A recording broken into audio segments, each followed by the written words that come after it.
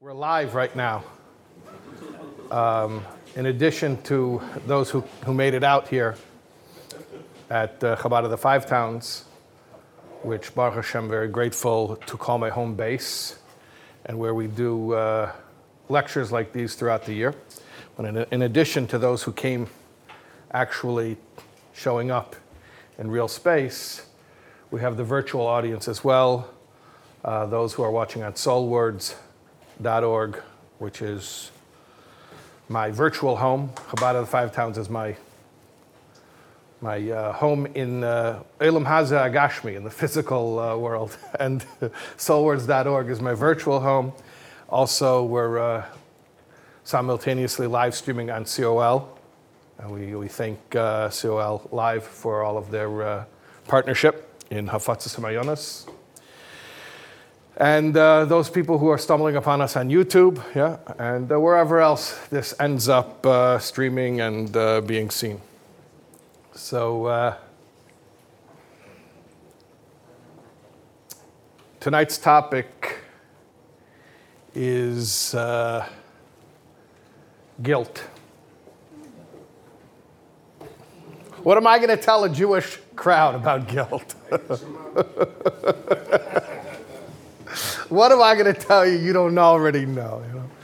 You guys are the masters. Yeah. But maybe what I'm going to be able to share with you is something that might be a little bit liberating and might take a load off, and it might allow us to actually start connecting to Hashem in a real way. Because, you want to hear the 30-second version of the whole speech? Sure. Yeah? Sure.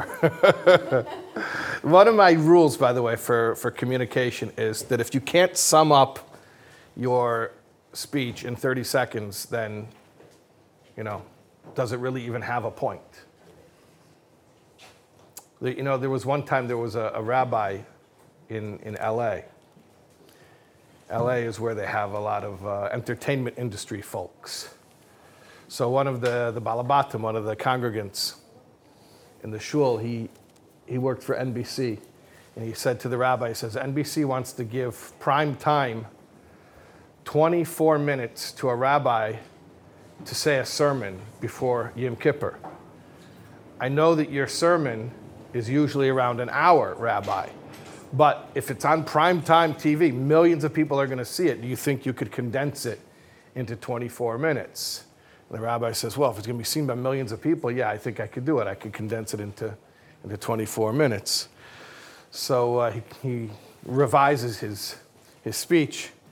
And the next day, the balabas, the congregant comes and says, Rabbi, listen, good news. Still, NBC is still interested, but they don't have 24 minutes. They have 12 minutes. Could you condense your sermon into 12 minutes? He's like, well, millions of people are going to see it, right? Yeah, millions of people. Okay, I think for the sake of millions of people, I could do it. I could condense my sermon into 12 minutes. Goes, he makes changes, he edits, shortens it. The next day, he sees the same congregant. The congregant says, it's good news, Rabbi. They're not canceling it. They're still going to give you prime time air time to say your sermon, but they have 6 minutes for you. Can you do it in 6 minutes? So he's like, 6 minutes? I don't know. I mean, could I do it? Millions of people are watching. He says, Rabbi, millions of people watch. Can I do it in 6 minutes? Okay, yeah, I can do it in 6 minutes. Okay. The next day, finally he comes in and says, Rabbi, you got 30 seconds. Can you do it? Can you communicate your message in 30 seconds? He says, yes, I think I could do it. I think I could communicate my message on my Yom Kippur speech in 30 seconds. The balabas says, so Rabbi, please then, why don't you? Okay.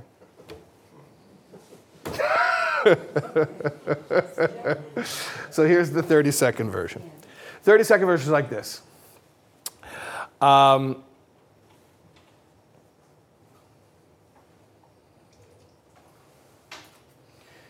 Guilt is a religious excuse to avoid our relationship with God.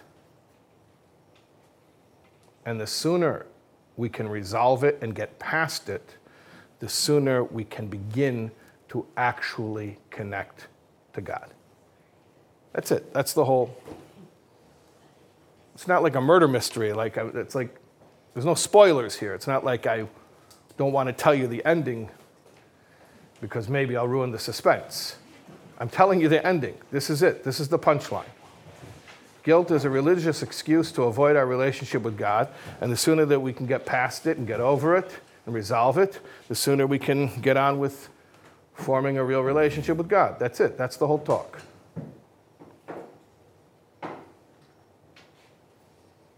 There was a guy.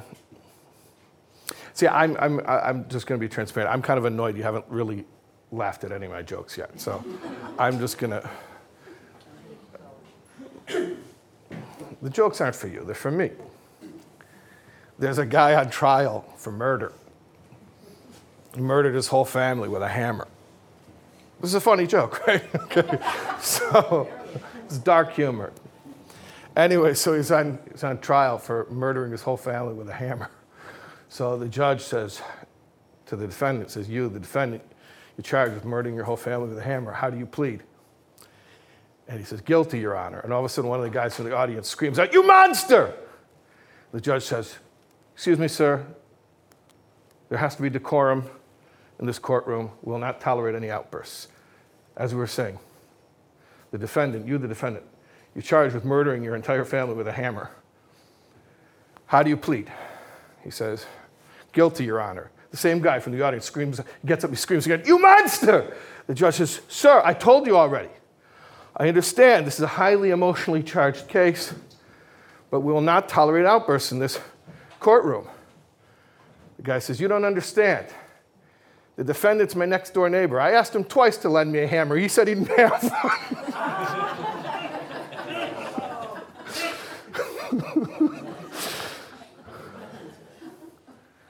Okay.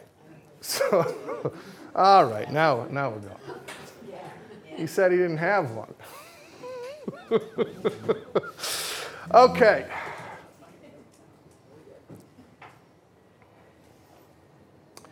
So, talking about guilt, like this internal voice comes to you and tells you how terrible you are. And I have proof. I have proof that you're terrible. That's what the joke was, by the way. You monster. Okay. Who needs a tie-in? It's such a hilarious joke, really. It just doesn't even need a tie-in. But that was a tie-in. So there's this internal voice that comes to you and says, you know, you monster, you're terrible. And here I have proof. Here's my evidence. You did this and you did that. It comes to you at 3 a.m. when you can't fall asleep, and you can't even press mute. He's the voice inside your own head, and it's painful. It's painful, you know, this internal voice who's mounting this case of how bad you've messed up, and you've ruined your life, and you've ruined other people's lives, and he's got all the evidence. And the question is, for all the purported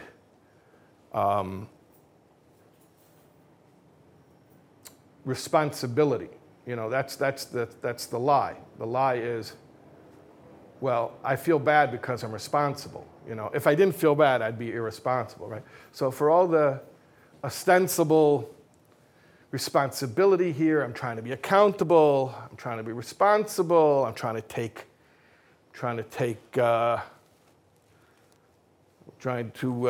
be accountable to, what do we call it, take responsibility for my actions, all of that stuff, which is, ostensibly that's what it is. The reality is, it doesn't actually lead to change. The reality is it doesn't actually lead to change.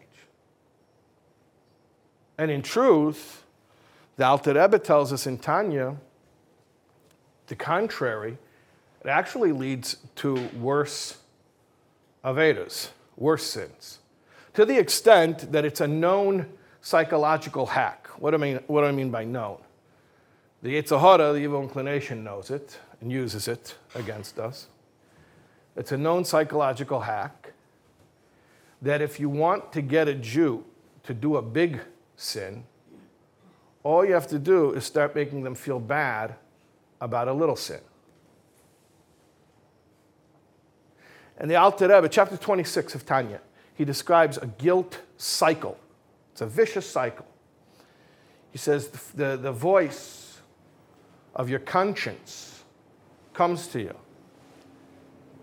And it says, don't you remember that thing that you did? And you say, yeah, I do remember that. Well, wasn't that bad? Yeah, I have to admit that was bad. Well, don't you feel bad? Yeah, I do feel bad.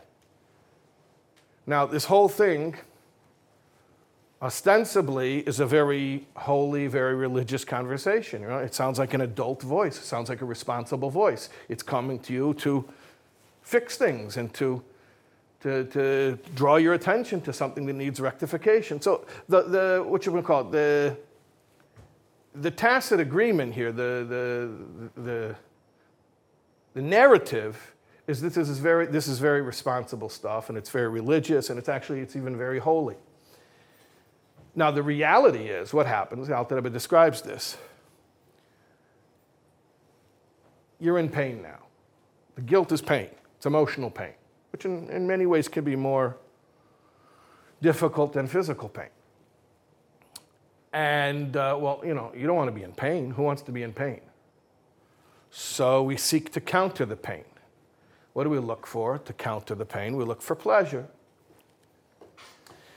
So we're looking for pleasure to numb the pain, to escape from the pain. We're looking for pleasure. And it happens to be at this moment that I'm looking for pleasure, I have a poor opinion of myself because I just reminded myself of how terrible I am and the kinds of awful things that I'm involved in, right? So I'm vulnerable because I'm in pain. I'm looking desperately for numbness, for relief. And I have low standards at the moment because I'm feeling low about myself. Well, tell me what that's a formula for. Just a formula for disaster. So I go and I indulge in order to experience some type of relief. And when I indulge, I'm not being too picky. I don't have my normal standards. Because after all, who am I? Who am I to have standards? You know what kind of person I am? And then I indulge, and then the minute after I indulge, I realize, what did I do? Well, that's worse than the thing that I originally felt guilty for. Oy vey. Now I'm really in pain. Well, what am I going to do? I'm in pain. I don't want to be in pain. How am I going to get out of this pain? So, distraction, numbness. You go look for more cheap thrills, and your opinion of yourself is even lower than it was before. And it's not hard to imagine how this just spirals downward and downward and downward and becomes a vicious cycle, which is very, very hard to break. So the Alter Rebbe says in Tanya that you have to know that when this voice comes to you, most of the time it's not authentic. It sounds like a responsible adult voice. It sounds even religious or even holy. But the actual effect is the exact opposite of what it's purporting to be. So, the Yetzer Hara is not going to come and tell a healthy person to do something blatantly destructive. Well, what are the odds that such a sales pitch is going to be successful? It's not what the Yetzer Hara is going to do. What the Yetzer Hara is going to do is going to come and tell a healthy person that I have evidence that you're unworthy. God doesn't even like you. I don't know how you like you. How do you stand yourself? And you're going to listen to him because his argument sounds so responsible and so holy. And from there, he's got you spiraling into a self-destructive pattern. Guilt, pain, indulgence, greater pain, greater indulgence, and just keeps on going over and over again. So we got to break it. One of the things we're told to do in order to break it is to be businesslike in our response to that voice. To say, oh yeah, this is a genuine call to teshuvah. You want to do repentance right now? Okay. Let's make an appointment. I'll meet you tonight. Around 11:30, I'm going to say bedtime shema, and I'll review my day, and let's talk about it then. You know what happens? 99% of the time? This nudnik who was harassing you all day, talking about this nudnik in here, this internal voice, he was harassing you all day, and then when we had an appointment to sort it out, he doesn't even show. Because he was never concerned with sorting it out.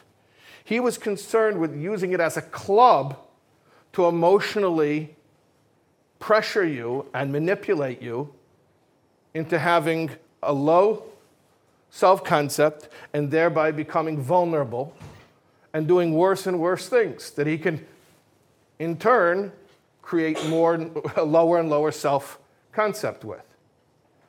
So we tell him we're going to set an appointment. That's one thing. Another thing the Alter Rebbe says, this is all chapter 26 of Tanya. He says, when you do show up for the appointment, let's say he does show up by some fluke. What are you supposed to think about? So he says it's a time to be mizbeinin, to meditate, to reflect.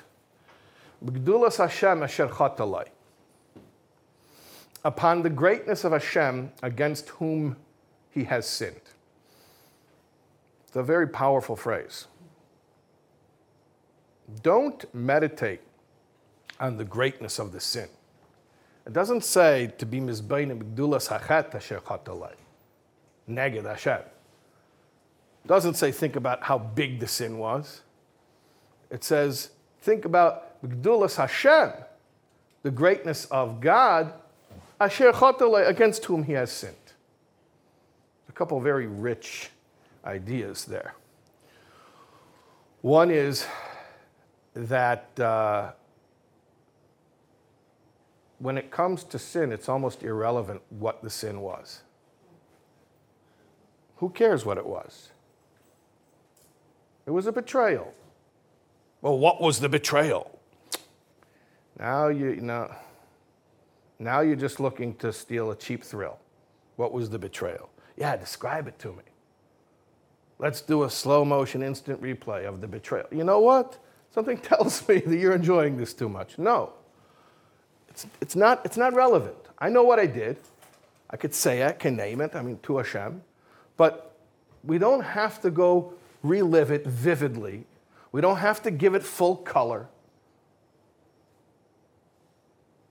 It's almost irrelevant what the betrayal was. It was a betrayal. So does it matter that the particular form the betrayal took? It's irrelevant. What's relevant is it was a betrayal. And therefore, I should think about the one who I betrayed. I betrayed Hashem. So therefore, I want to think about how great Hashem is, and therefore how much I value my relationship with Hashem, and therefore any betrayal is unwanted. So that's one thing that's really, really helpful, is that when we have stuff in our past that we don't like, stop thinking about the thing you did. Stop feeding it with mental energy, and stop reliving it. Sometimes the so-called tshuva can be more dirty than the original sin. Because you have license to rethink it. Oh no, God forbid, I'm not getting a vicarious thrill. No, but you are. In effect, you are. Just because you have a license to, it's like the censors who all watch, the obscenity because they're censors. You don't know that trick? Yeah, okay. The people who censor stuff to make sure that it's not dirty. Those are, you don't know about that? Okay. Anyways, it's human nature. It's in every community. Always the people who are on the lookout for lewd and lascivious behavior, Don't worry, I'll find it. Well, okay. Anyway, so that's one thing. You don't have to put yourself back in it. You don't have to relive it. Stop feeding it. Stop giving it energy. That's not important anyway. Think about the greatness of Hashem. Think about the one with whom you have a relationship.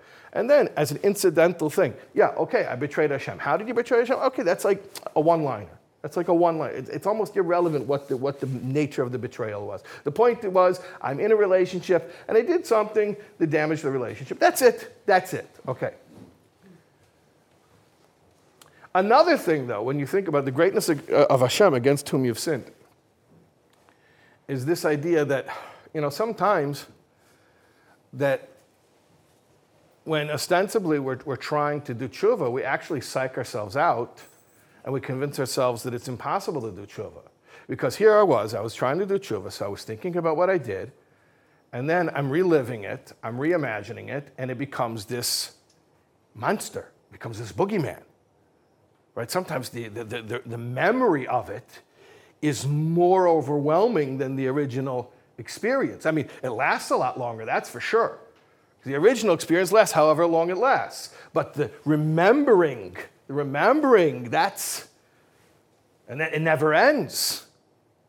The milking it, the playing back the movie. So what ends up happening is we psych ourselves out, we convince ourselves, no, there's no way to do tshuva here. This is not possible. This is insurmountable. So what we want to do is we want to flip it. Instead of telling God how big your sins are, tell your sins how big God is. Don't think about, this is such a big Aveda, how can Hashem handle it? That's not the right approach. Thinking about Hashem is so great, Hashem is so forgiving, Hashem is so kind, Hashem is so loving. My relationship with Hashem is so pervasive, so all-important. Oh, look at that thing that disrupted it. Yeah, we want to get rid of that. We want to remove that from our life because it doesn't belong there. Understand? It's a complete opposite approach. Okay, but I want to go a little bit deeper.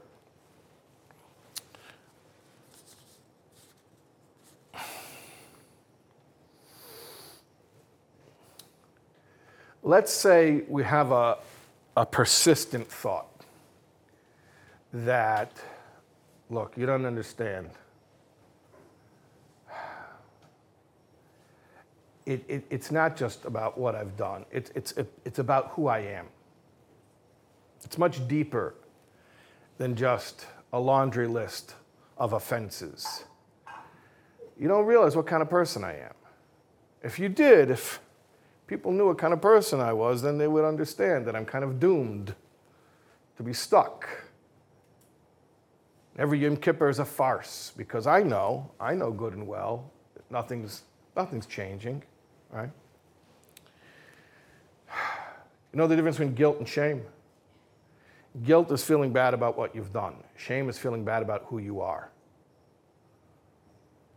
So this is shame. This is even deeper than I feel bad about what I've done. This is, I feel bad about me. I don't like me. What I've done, that's just evidence of how bad of a guy I am. But what really I'm in pain about is me.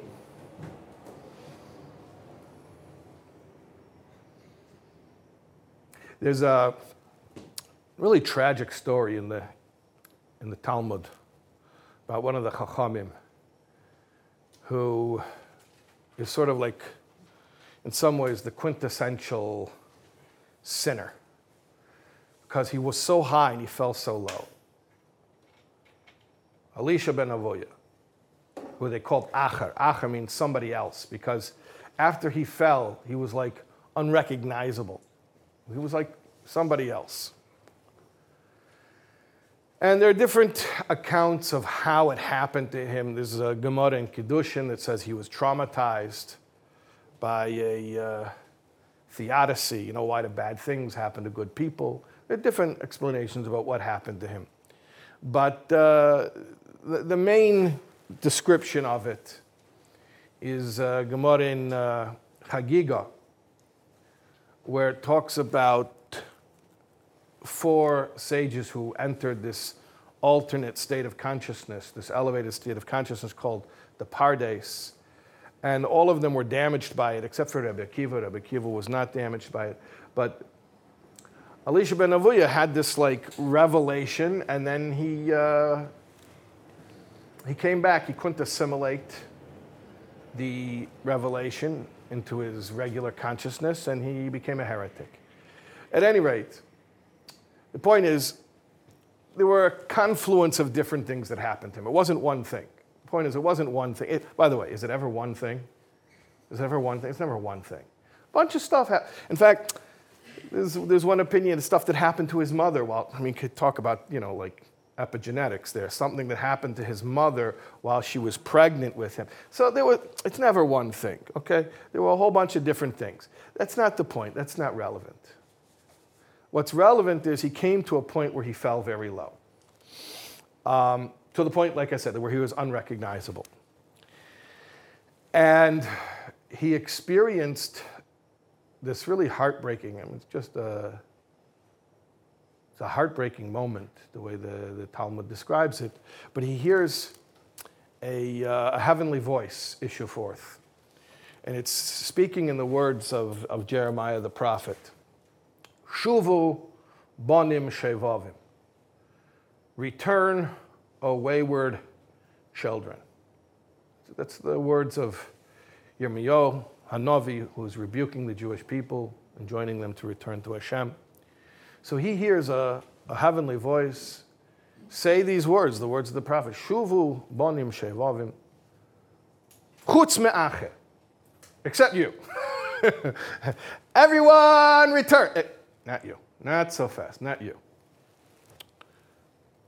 He said, okay.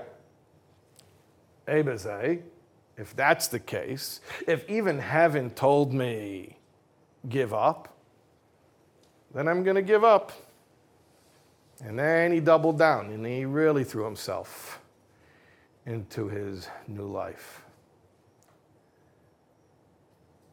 There's a very interesting explanation of this story from the Reishis Chochmah. It's brought in the Shalah. There's a seemingly unrelated Gemara in Pesachim talks about etiquette. It says, Kol sheyemer balabayas, everything that your host, the balabayas, the homeowner, tells you, asay, you should do it. Chutz mitzay, except for leave. There's a lot of different explanations of what does that mean. Like the balabas can't throw you out of his house, then what makes him the balabas? So there's different explanations. It means he can't send you on errands. He can't say, yeah, go to the store for me. Whatever. That's not the point. The point is that there's a Gemara that says, Kol she'em elocho balabayas asay, everything that balabayas tells you to do, you should do chutz mitzay except for leave. Whatever it means, it means. The Reishis Chochmah says like this. The balabayas of the entire world is Hashem. So, kol sheyem elocha balabayas, anything the owner of the world tells you to do, the Eibishter tells you put on tefillin. The Eibishter tells you keep kosher. The Eibishter says keep Shabbos. I say, you got to do it. Whatever it says in Kitzur Shulchan Aruch, you open up a code of Jewish law, whatever it says to do, okay, Hashem said to do it, you got to do it. Go argue. There's one thing that we don't have to obey. Chutz, with the exclusion of mitzay. Go. Tzay means go. Get out. You have to obey Hashem, anything He says, any command, except if He tells you, get away from me. So what was Elisha ben Avuya's greatest sin that he, not that he couldn't do tshuva from, let me correct myself, that in actuality he didn't do tshuva from? What brought him down? What was his What was his undoing? The sin that he didn't come back from. And he did every sin in the book. He did every sin in the book. But what was the one that he didn't come back from? The sin of believing that he was rejected by God. So any other sin he could have come back from. He actually could have come back from that sin, although it's a little bit of a paradox. How does somebody who believes he's rejected by God insist that he's not rejected by God? I mean, that's sort of the nature of that sin. That was the one. I mean, that's why that's the one. Once you're convinced that it's futile, once you're convinced there's no point, you're a goner. You could do anything else, and there's still life, there's still hope. Once you believe there's no hope for you, once you believe that Hashem doesn't even want you around, that's it. You're gone. And here's what I want to tell you. I never heard it explained like this. Maybe if I learned the Resh Chochmah more carefully, I would find this is what he's saying also. But, I mean, we all know. I mean, this part I'm not making up. This is a known thing. Elisha ben Avuya was a very frum. He was a very religious guy. He was more than religious. He was one of the Tanoim. He was one of the sages of the Mishnah. He was a big Talmud Chacham. I mean, that's to put it mildly. He was one of the great sages. It's like such... How do I put this? If he would have been a regular guy, he wouldn't have fallen so low. If he would have been a regular guy, maybe he would have sinned and gotten back up. But you see, when you have religious programming, and so you think of things in a really holy way. It's very holy. It's very holy. Now, when you fall, in the name of holiness, I'm writing myself off. You see? It's like, if he hadn't been such a sage, maybe he would have said, look, I'm a regular guy. What do you think? I'm perfect? I messed up. Let me come back. But no, it's when you're so holy, when you're so religious, quote unquote, religious, that you say, you know what? I am my own, religious police over here. And I am saying that this person, me, myself, I am just too big of a criminal. I'm too much of a danger to society. That's it. I have to be written off. There's no hope for a guy like me. What I'm telling you, this is not a theoretical thing. I see this day in and day out. Day in and day out. The more religious they are, the more they believe God hates them. You want to borrow my phone? You can answer my calls. And you could see the area codes, who's calling, and what they call about. I never put up a sign and tell everybody, on your worst day of your life, call Shais Taub. When you're feeling guilty, call Shais Taub. I never did. No, I never did. But these are the calls I'm getting. I want to tell you, the script writes itself. It's a classic script. Jewish people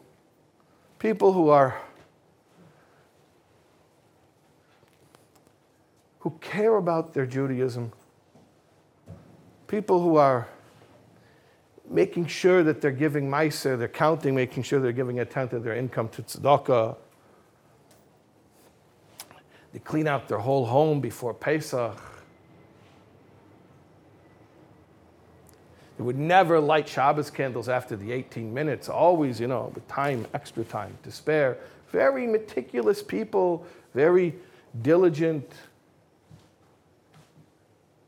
And they're convinced that if anyone really knew who I really am, they would tell me there is no place for me in Judaism. So I'm going through the motions.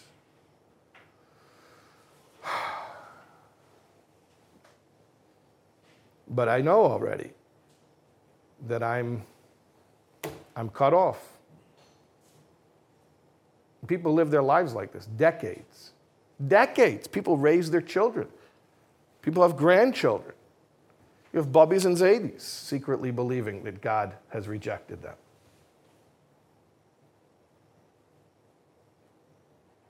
And the whole thing is based on a religious narrative. The whole thing is very holy, except that it actually flies in the face of everything that Torah tells us. Afal pishachata Yisrohu. It doesn't matter what you do, you're still a Yisro. You're still connected to Hashem. You're still indispensable.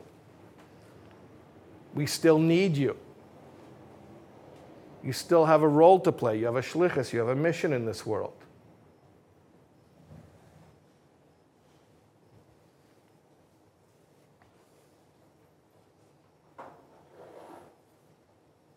So this is the first thing, we got to call out the guilt. We got to call it out. We got to call it for what it is. It's not making people feel more connected to Hashem. It's not making people feel like there are more possibilities in their spiritual growth. It's making people feel less connected to Hashem. It's making people feel they have less possibilities or no possibility in connecting to Hashem. So if that's what it's doing, you can give me all the religious arguments in the world that it's necessary and that it's holy and that it's charota, la'ava.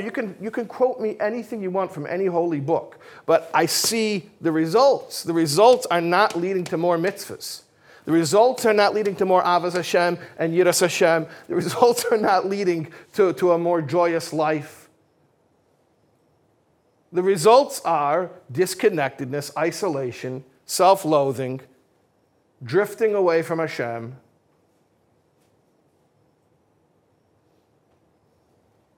So we have to identify it as the evil that it is. Okay, so Yom Kippur is coming. That's why we're having this whole talk over here. So what are we supposed to do? What are we supposed to do Yom Kippur?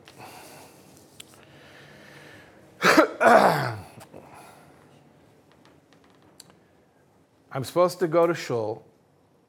I'm supposed to say, Shamnu, Begadnu. And I'm supposed to pretend that anything's going to be different. We all know it's a joke. I did that last Yom Kippur. So I'll go because if I'm not, they're going to ask where I was. Or at the very least, maybe my kids will ask why I didn't go to shul. So I'll go. But we all know it's a joke because I did this last year, I did this the year before, I did it the year before that. So let's talk about it.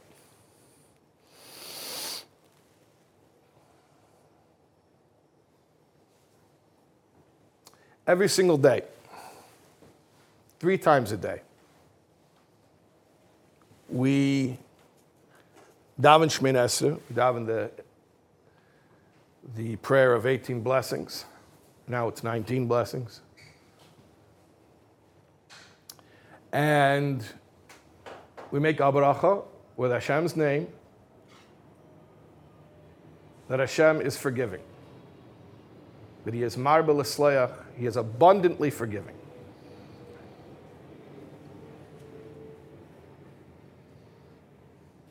You're not allowed to make a bracha levatala. You can't use Hashem's name in vain. So what are we doing? Making a bracha every single day, 3 times a day, that Hashem is forgiving, if the whole thing's a farce. So I want to tell you something. This is, if you want to see the source, how this is laid out very clearly. This is in Igeres HaTshuva, Simin Yud Aleph, or Perek Yud Aleph. It's the 3rd Chelek of Tanya. 11th chapter, the 3rd Chelek of Tanya. The Alter Rebbe explains very clearly. He says, first of all, if you hurt a person, and you go to ask that person forgiveness, that person is obligated to forgive you. Gemara Bava Kama says, even if you cut off a guy's hand, what are you supposed to do? You cut off his hand, you can't pay him back. I mean, there's remuneration that the court assesses, but I'm saying you can't give him his hand back. You can't make him whole again. Okay, you have to pay whatever you have to pay, but now afterwards you did it, and you go to the guy and you say, I'm sorry. The Gemara says he has to forgive you. And if you ask somebody 3 times to forgive you and they say, no, I can't do it, now it's their problem. You know the story about David HaMelech with the Gevenim? They didn't want to forgive. They refused to forgive. There was a violent attack against them, and they didn't forgive for it. And David HaMelech said, we shouldn't mix with them, because one of the signs of the Jewish people is that they're compassionate, and they're so cruel that they refuse to forgive that calls into question their whole pedigree.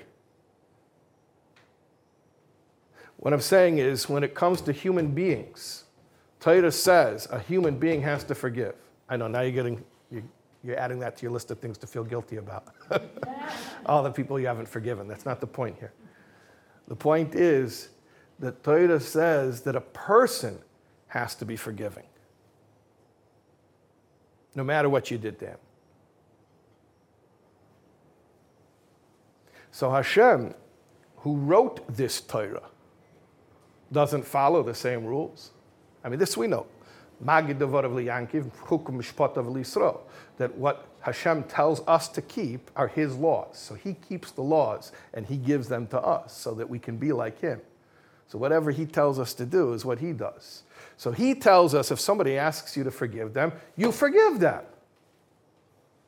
You don't think Hashem is as forgiving as the Torah that He wrote tells you to be? And to the contrary, like the Baal HaTanya says, that with a human being, he has a finite amount of patience. Oh, you again. You're coming to, again. You want to apologize again? I'm kind of getting tired of this, right? A human being has a finite amount of patience.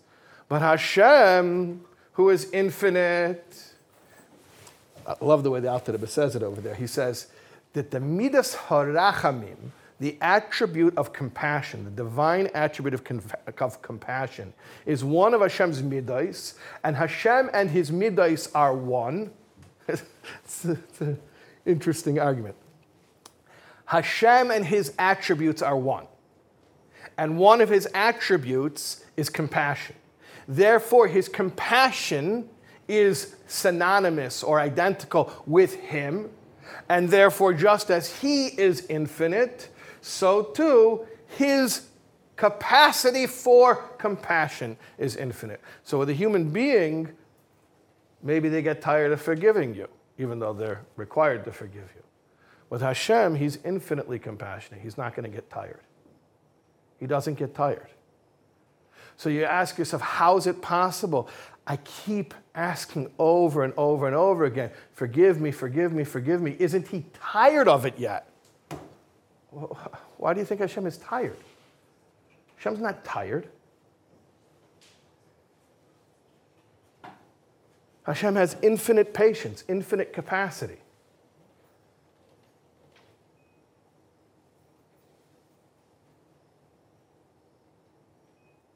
So now you're going to say, how dare I go to Hashem on Yom Kippur when we went through this last year? A year ago, I said, I'm sorry. And now, this year, I'm going to go and I'm going to say, I'm sorry again? So the Alter Rebbe says like this. He says, oh boy, you're coming to me that you're worried that you're a nudnik because you came to Hashem a year ago? Something doesn't add up here. We go to Hashem every day.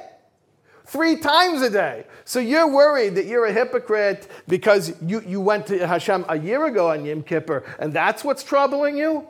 What about the fact that we go to Hashem every day, 3 times a day?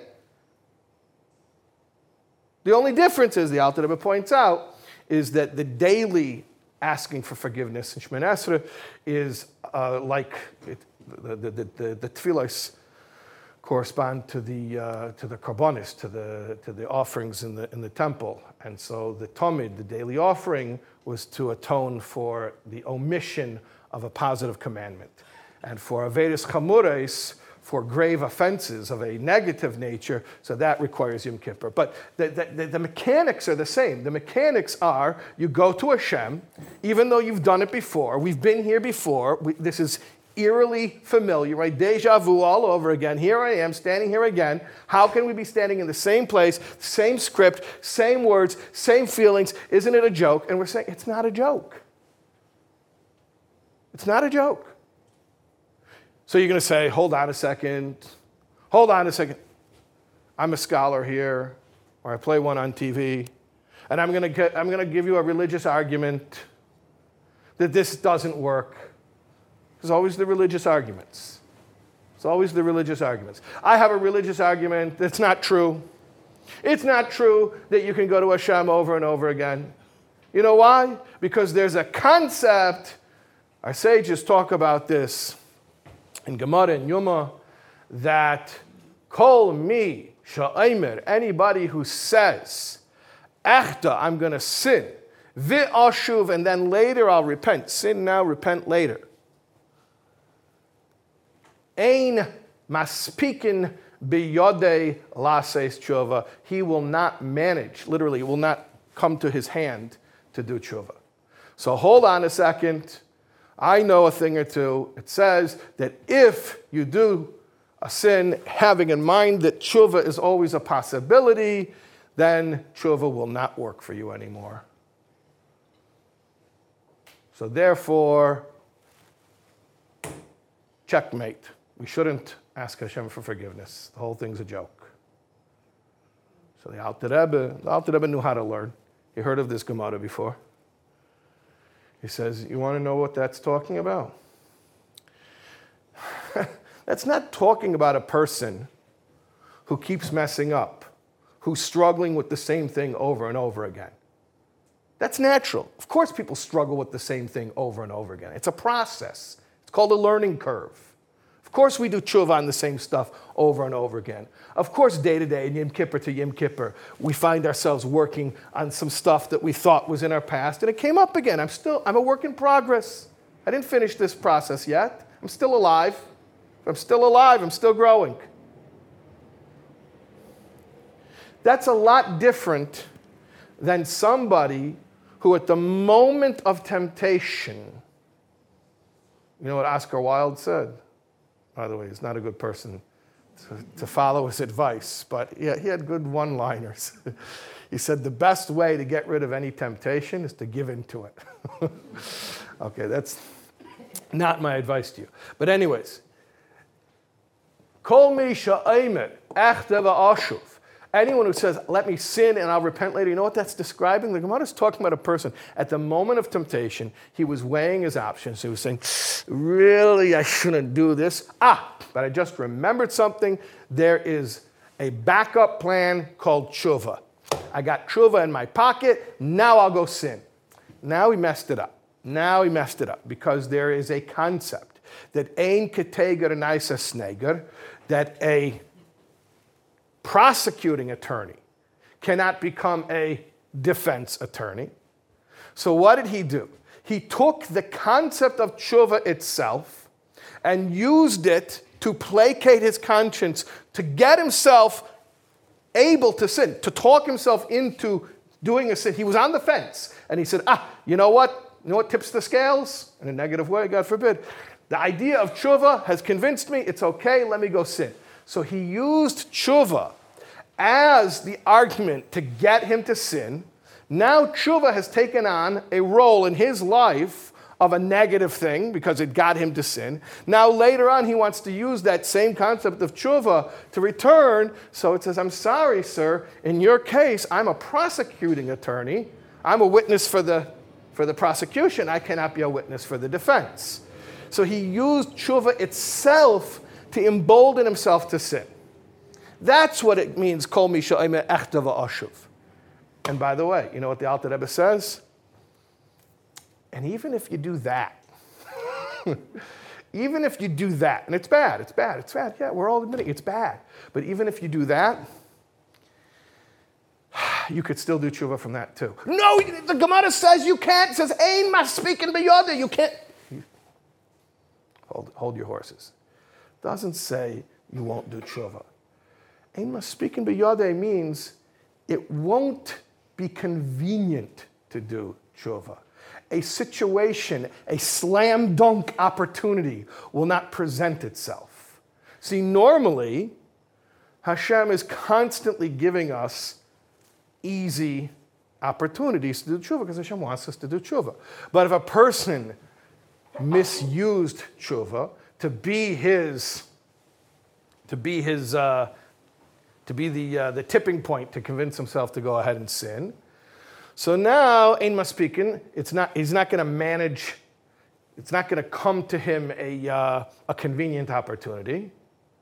But the Alter Rebbe says, if he'll go and look for a chance, if he'll push the issue, and he'll say, you know what, I know Hashem's not going to make this easy on me, but I'm going to go and force the situation. I am going to find a way to do tshuva. The Alter Rebbe says, for sure he'll be able to do tshuva. For sure he'll be able to do. And that's what the words mean.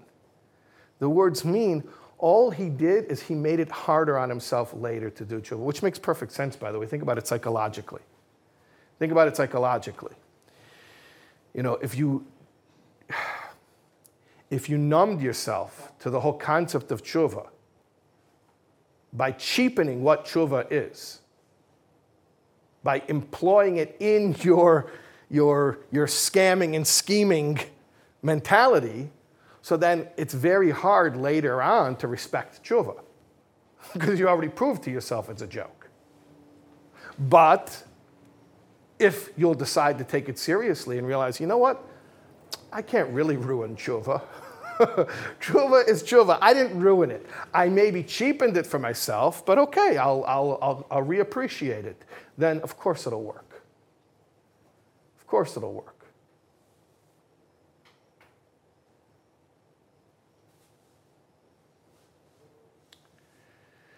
There's an interesting concept here, and I just want to go one more layer deeper, and that is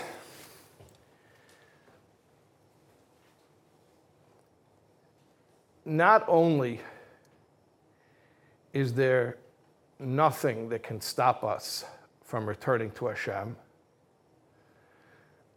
but on a deeper level, the whole notion that there's anything in between us and Hashem is an illusion.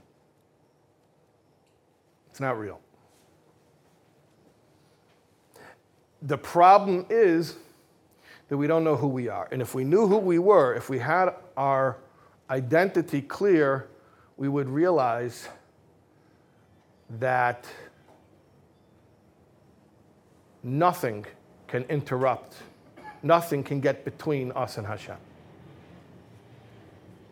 There's a verse, it's in Parshas Kisaveh, but it's talking about the relationship between Hashem and the Jewish people. You know, the chosen people chose God to be their God. It's the old poem, how odd of God to choose the Jews, not so odd the Jews chose God. So it's talking about chosen people, they chose Hashem.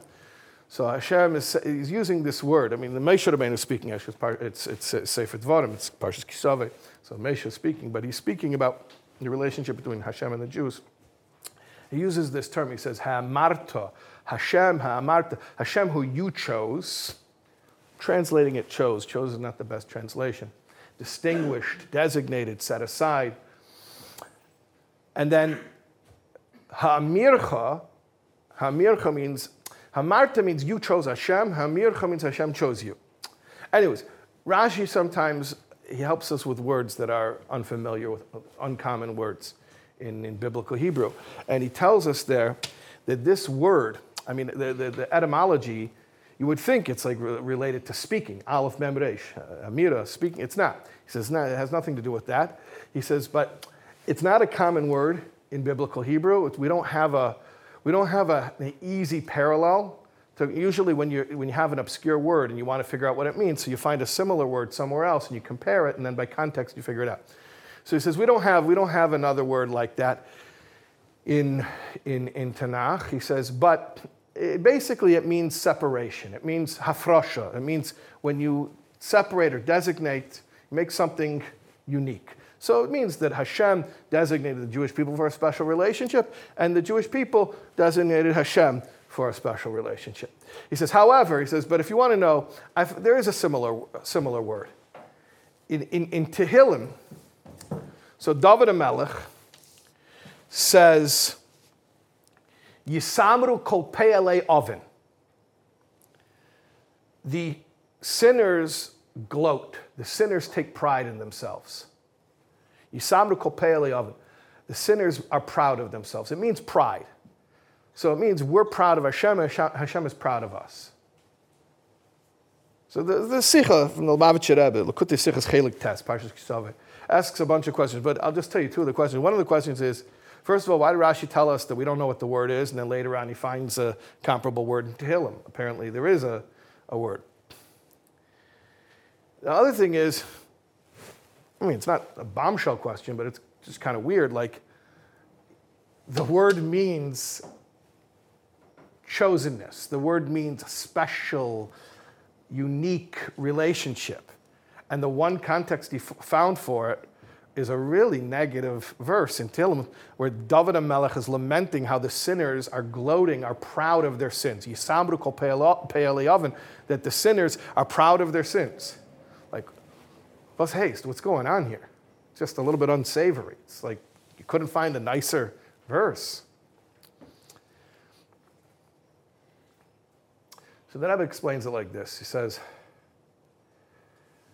you have to know who you are.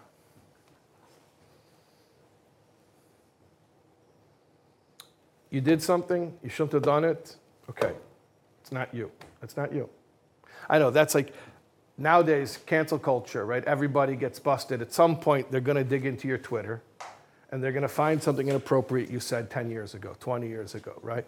And then if you have a publicist, what is your publicist going to tell you to say when you get busted? You're going to say, those comments are not a reflection of my values. This is not who I am, right? That's what the publicist tells you to say. This is not who I am, right? I want to tell you something. You sinned. We have it on video. Everything's on video. No, I don't mean just because they have video cameras everywhere in New York now. I mean, Pirkei Avos says, Ho'ayin raya v'ha'ezen shemas. Hashem has everything on video and audio. Everything's recorded. You sinned. We have the evidence. We know you did it. You can't deny it. And I want to tell you something. Even so, stand up and you say with confidence, it's not me. What do you mean? You're on tape. That's not who I am. What do you mean it's not who you are? That's you. That's you an hour ago. How can you say that's not who you are? So here's what you have to understand. What is the special relationship that Hashem chose us for? What does it mean, Hamircha, that Hashem chose you, designated you, established a unique relationship with you? Rashi says it means hafrosha, it means separation. What does separation mean? Separation means that whatever you're involved in that is not consistent with your true identity as Hashem's loyal, beloved servant, whatever you're involved in that is a betrayal of that relationship is not you. You are separate. You are intrinsically, inherently separate from it. It's not you. Did I do it? Yeah, I did it. But who? I know this sounds philosophical, but who's the real me? The guy who did that? That's not the real me. That's not the real me. You want to see the real me? Open me up. Dig inside. Go deeper. Find the real me. You know what you're going to find? You're going to find Hashem. That's the real me. We have a technical term for it. We call it yechida. Yechida means oneness. It's the deepest level of the soul. It's not even a level, because a level implies a part. It's not a part. It's the essence of who you are, and that is oneness with Hashem. Yechida means yachid, one with Hashem. We talk about nefesh, which is the level of the soul which animates behaviors, and ruach, which is the energy behind our emotions, and neshama, which is the energy behind the intellect. Chaya is a spiritual energy that gives us our spiritual life, our capacity for altruism and self-sacrifice. And then there's yechida, the fifth level, which is not a level, which is the essence, and it's oneness with God. So Yom Kippur is the day, Achas B'Shana, one time a year, where we daven 5 times. Each time we daven corresponds to another level of the soul. A normal day, we access 3 levels. We daven 3 times. Rosh Chodesh, Shabbos, Yom Tov, we have a 4th prayer, Musaf, so we can access that 4th level of Chaya. Comes Yom Kippur, we access the level of Yechida. And what does it mean to access the level of Yechida? It means like this. I'm not denying it happened. I'm not denying I was there. I'm not denying that the guy looks like me. I'm not denying he was using my body and my energy. And when he did the sin, he was burning calories from the breakfast that I ate. Yes, I admit it all. But that's not me. That's not me. I'm separate from that. So that's what it means that that the relationship between you and Hashem is one of separation. What does that mean? In part, what it means is you are separate from all that stuff that happened on a level of nefesh, of ruach, neshama, even chaya. You're separate from that. That's not you. You're above it. You're above the fray. You transcend that. That's not you. That never became incorporated into you. It can't. It's incompatible with your essence. Like oil and water. It doesn't mix. It never became you. So the fact that you betrayed God, we were talking about that before, right? To think about the greatness of God against whom we've sinned, to think about it as a betrayal. There's another whole level of this betrayal, which is to realize that essentially any betrayal of God is a betrayal of myself. It's not God wanted something and I wanted something different, and I went and I did what I wanted instead of what he wanted. That's not the true narrative. That's the facade. That's the very superficial narrative. It looks like that. I get it. I understand why it looks like that. That's not what happened. What happened is Hashem and me wanted the same thing. And I'm the one behind enemy lines. He's safe. I'm the one trapped here in a body with this voice embedded in my head, which we spoke about before, even gets to use religious arguments to confuse me. And I messed up, and I betrayed myself, because that thing that I did is not true to me. And to the extent it is not true to me, it is not me, it is a betrayal of myself, it never became part of me. It never became incorporated into me. And therefore, you know what it is to me? You know what my attitude toward my own, quote unquote, my own sins is? You know what my attitude is?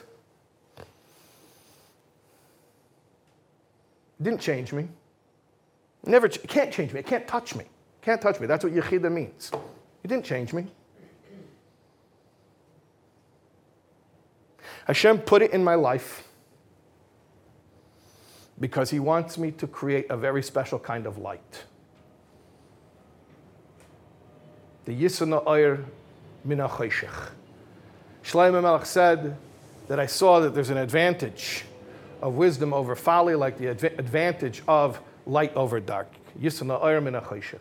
So the simple meaning is, I see light is better than dark. Okay, does it take the wisdom of Solomon to figure out light is better than dark?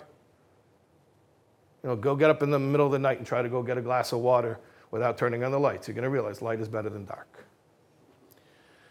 So then there's another way of explaining. No, Yisna Oyer Mina Choshech means, relatively speaking, if you're in the dark, then you appreciate the light. Okay, that's a little bit deeper. That's a little bit more wise. But that's not even what it really means. Because that's only subjective. Well, now I see, so because I was in the dark, I appreciate the value of light. Yeah, but the light is still just as bright, just feels brighter. Yisna Oyer Mina Choshech Chassidus explains, means the special advantage, special use, special advantage of the special kind of light, haba min ha-choshech, that comes from dark. Light that was fashioned out of darkness. So there's light, regular light, and then there is special light that was made out of dark. I don't think there's a physical parallel, at least scientists haven't discovered it yet. Light that's made out of dark. But imagine this room, if all the lights are off. You hold up a light meter like the photographers have. You measure how much light's in the room. 0. I'm sure it's not 0. There's going to be something. But, one time I wore night vision goggles. And an uncle who was working on a project for developing night vision goggles for the first Gulf War. So in order to use them, we had to go into the closet and shut the door, because if there's any light, it's too much light, they don't work. So we went to the closet, like a pantry, the kitchen pantry, and shut the door. And then it worked. He says, you know how it's working? He says, because there's a crack of light coming through under the door. So just a tiny bit of light, then it works. Anyways, so there's always a little bit of light. Let's say you turn off all the lights here in this room, and we hold up a light meter. Okay, so then, there's very little light. And then all of a sudden we turn on all the lights. And we take a light meter and we measure how bright it is. Very bright. Okay. That's not what we're talking about. What we're talking about is, imagine we measured the darkness, and then somehow we were able to take that quantity of darkness and transform it into light, that the darkness itself, not that the darkness is replaced by light. The darkness is transformed into light. So now we have the quantity of darkness that is now light, and now we turn on the lights. So on top of it, we have the regular light, and we have the darkness which turned into light. Okay, so what am I describing here? Like I said, there's no physical phenomenon which is a parallel to it, but psychologically we can all relate to this. There's light, and there's dark light.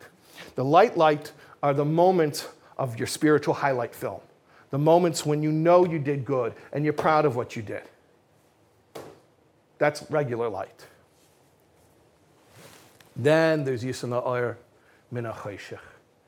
Those spiritual treasures of intense closeness with Hashem, which were born at your lowest spiritual moment.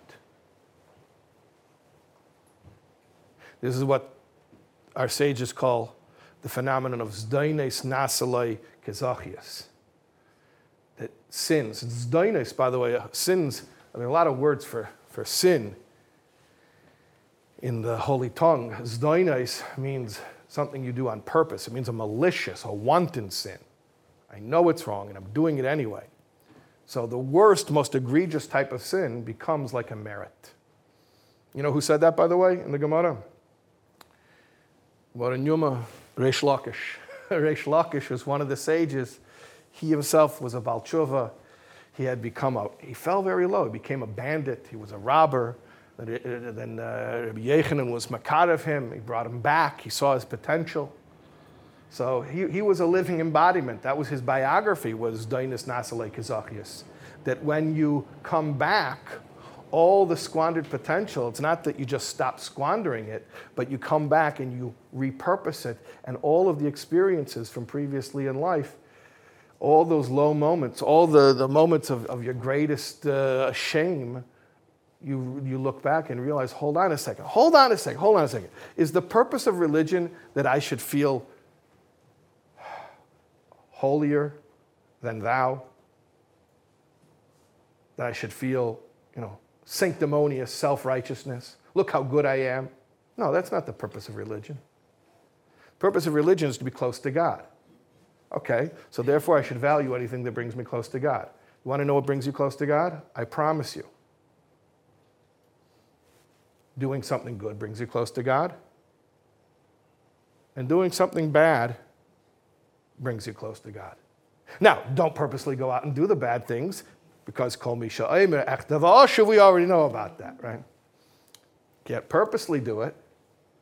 But when it happens, that's Yisana Oyer Min HaChoshech. That's the darkness that gets turned into light.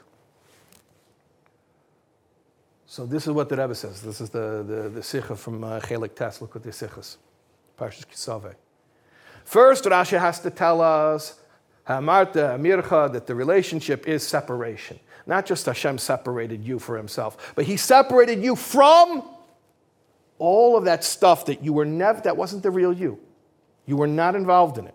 It never changed you. It never touched you. So you're separate from that stuff. Once you realize who you really are, that you are uncorruptible, not just uncorrupted, you're uncorruptible.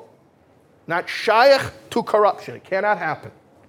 Once you realize that, now you realize Yisamru kol pe'elei oven.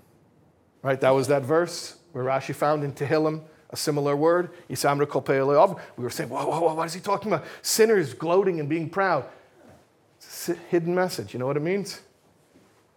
It means when you can come to a point where you can actually be proud of the fact that you have an imperfect story. That the Pe'elei Oven, that the people who got involved in sin can be proud of their story. Now, it doesn't mean you have to rent a billboard and tell other people. But by the way, mostly only because you know that it's a mitzvah to publicize who did mitzvahs.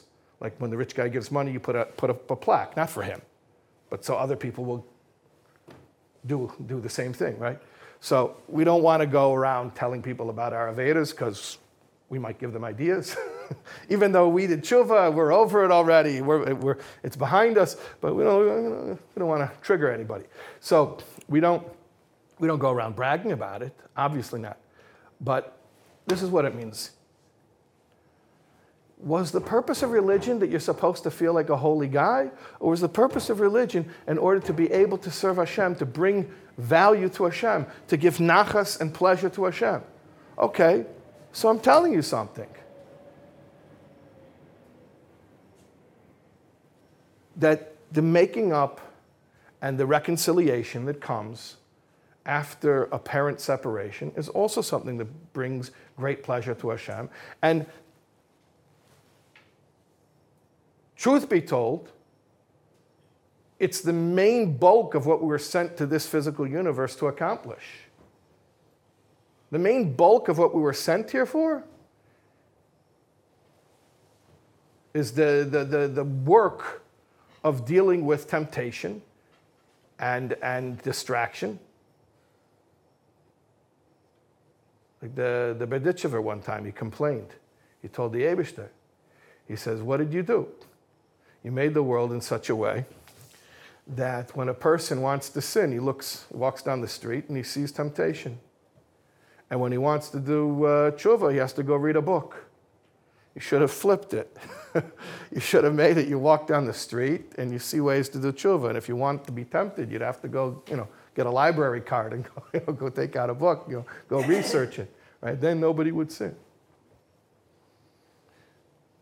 Yisamru kol pe'elei oven. If you know who you are, if you know your identity, if you know that the stuff that you were involved in was not you, it never touched you, it cannot corrupt you, then what do you do with your story? What do you do with your past? Be proud of it. Again, proud doesn't mean you go around telling it to people, but between you and Hashem, you cherish that. You cherish that. Because that's a real relationship. That's a relationship where you realize nothing can separate us, nothing can get between us. Why can nothing get between us? Ultimately, because I am you and you are me. So it's wild and you're not allowed to go purposely do it. But how do you see the fact that you and Hashem are inseparable? You are Hashem, Hashem is you. How do you see that level of absolute yechida, of unity, where we cannot break away from each other? How do we see it? By going through moments of spiritual bankruptcy. And realizing even that can't separate us.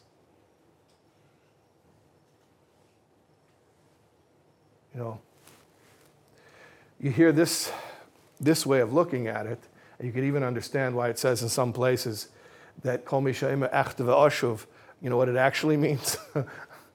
Another pshat. that when a person learns how great tshuva is, he's going to purposely do Avedas just so he can have an opportunity to do tshuva. Chas v'shalom. Anyways, anyone here needs to do that? You don't have what to work with already? We have plenty of material, I'm saying. We don't have to go and do sins in order to have what to do tshuva with. So what did I say at the beginning with the 32nd version? I don't remember exactly, but it was something like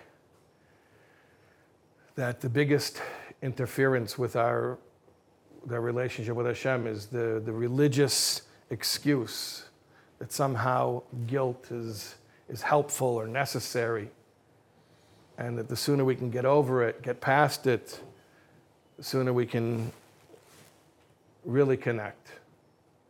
And deeper than connecting, we can realize that we're one with Hashem. We're truly one. If you dig deep, that's what Yom Kippur is. Yom Kippur is coming in, 48 hours? Less than 48 hours. We'll be standing here. Kol Nidre. We'll be in that sacred space, that sacred time. What's the message? What's the message of Yom Kippur? You know what the message is? The message is, it doesn't matter what happened. None of that can touch you. It can't touch you. It didn't change you. Nothing can come between you and Hashem because you are one with Hashem. I want you to understand what I'm saying here. I'm not telling you, you're all beautiful, God loves you. That's not what I'm saying. I'm saying much more than that. I'm saying if you dig deep enough and come to your essence and your truest identity, you will find you are no different than Hashem. So it's not just Hashem forgives you, Hashem loves you, Hashem will mend his relationship with you. I'm telling you, you cannot choose a relationship with Hashem any more than you can choose to be yourself. You can be in denial of your identity, just like you can be in denial of your relationship with Hashem. But you cannot choose whether or not you are connected to Hashem any more than you can choose whether or not you are you. That's what it means in essence. Essence means something that cannot change, does not change, cannot be any other way. Our connectedness to Hashem is our essence. Therefore, anything that appears as less than connectedness is superficial, is incidental, will eventually disappear. When Mashiach comes, Hashem says, I'll get rid of all the impurity. It won't be left. It'll be gone without a trace. And the only thing that will be left is the truth. That we are one with Hashem. So you're going to let your past, you're going to let the lowest moments, your shameful moments, your cringe moments, you're going to let those tell you who you are. You're going to let those define your identity. Those moments are not your identity. Those moments are an opportunity for you to rise up and reclaim your identity and to say, none of that is who I am. It never was. Even at the, and as hypocritical as this sounds, even at the moment I was doing it, it wasn't me. And I'm not saying it as an excuse, God forbid, to make anybody take sin in a cavalier way. But to the contrary, what I'm telling you is, this is not to make people to be blasé in their service of Hashem. To the contrary, what I see is that the reason people have a cavalier attitude is the opposite. They've given up, they've classified themselves as failures, they know that they're irredeemable, and then they have a cavalier attitude towards Yiddishkeit. When you realize you're not getting away from him anyway. You cannot mess it up anyway. It doesn't matter how far you fell. You cannot get away from him anyway. He is you. You are him. You can't get away from yourself. Then we have some hope.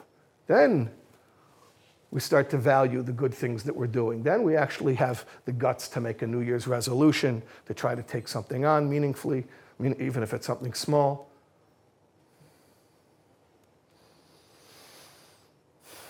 We got one day a year to remind us who we are.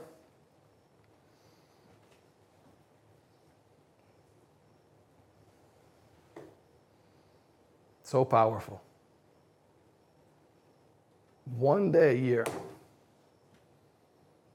and we're not lying to ourselves.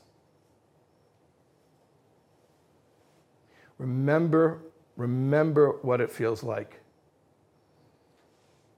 to know who you really are. And if the religious voice, the sanctimonious voice, comes to you throughout the year and tries to tell you anything different about yourself, please identify that voice for the absolute foolishness that it is.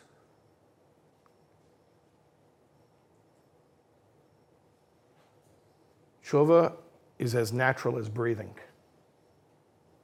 Being one with Hashem is our native state.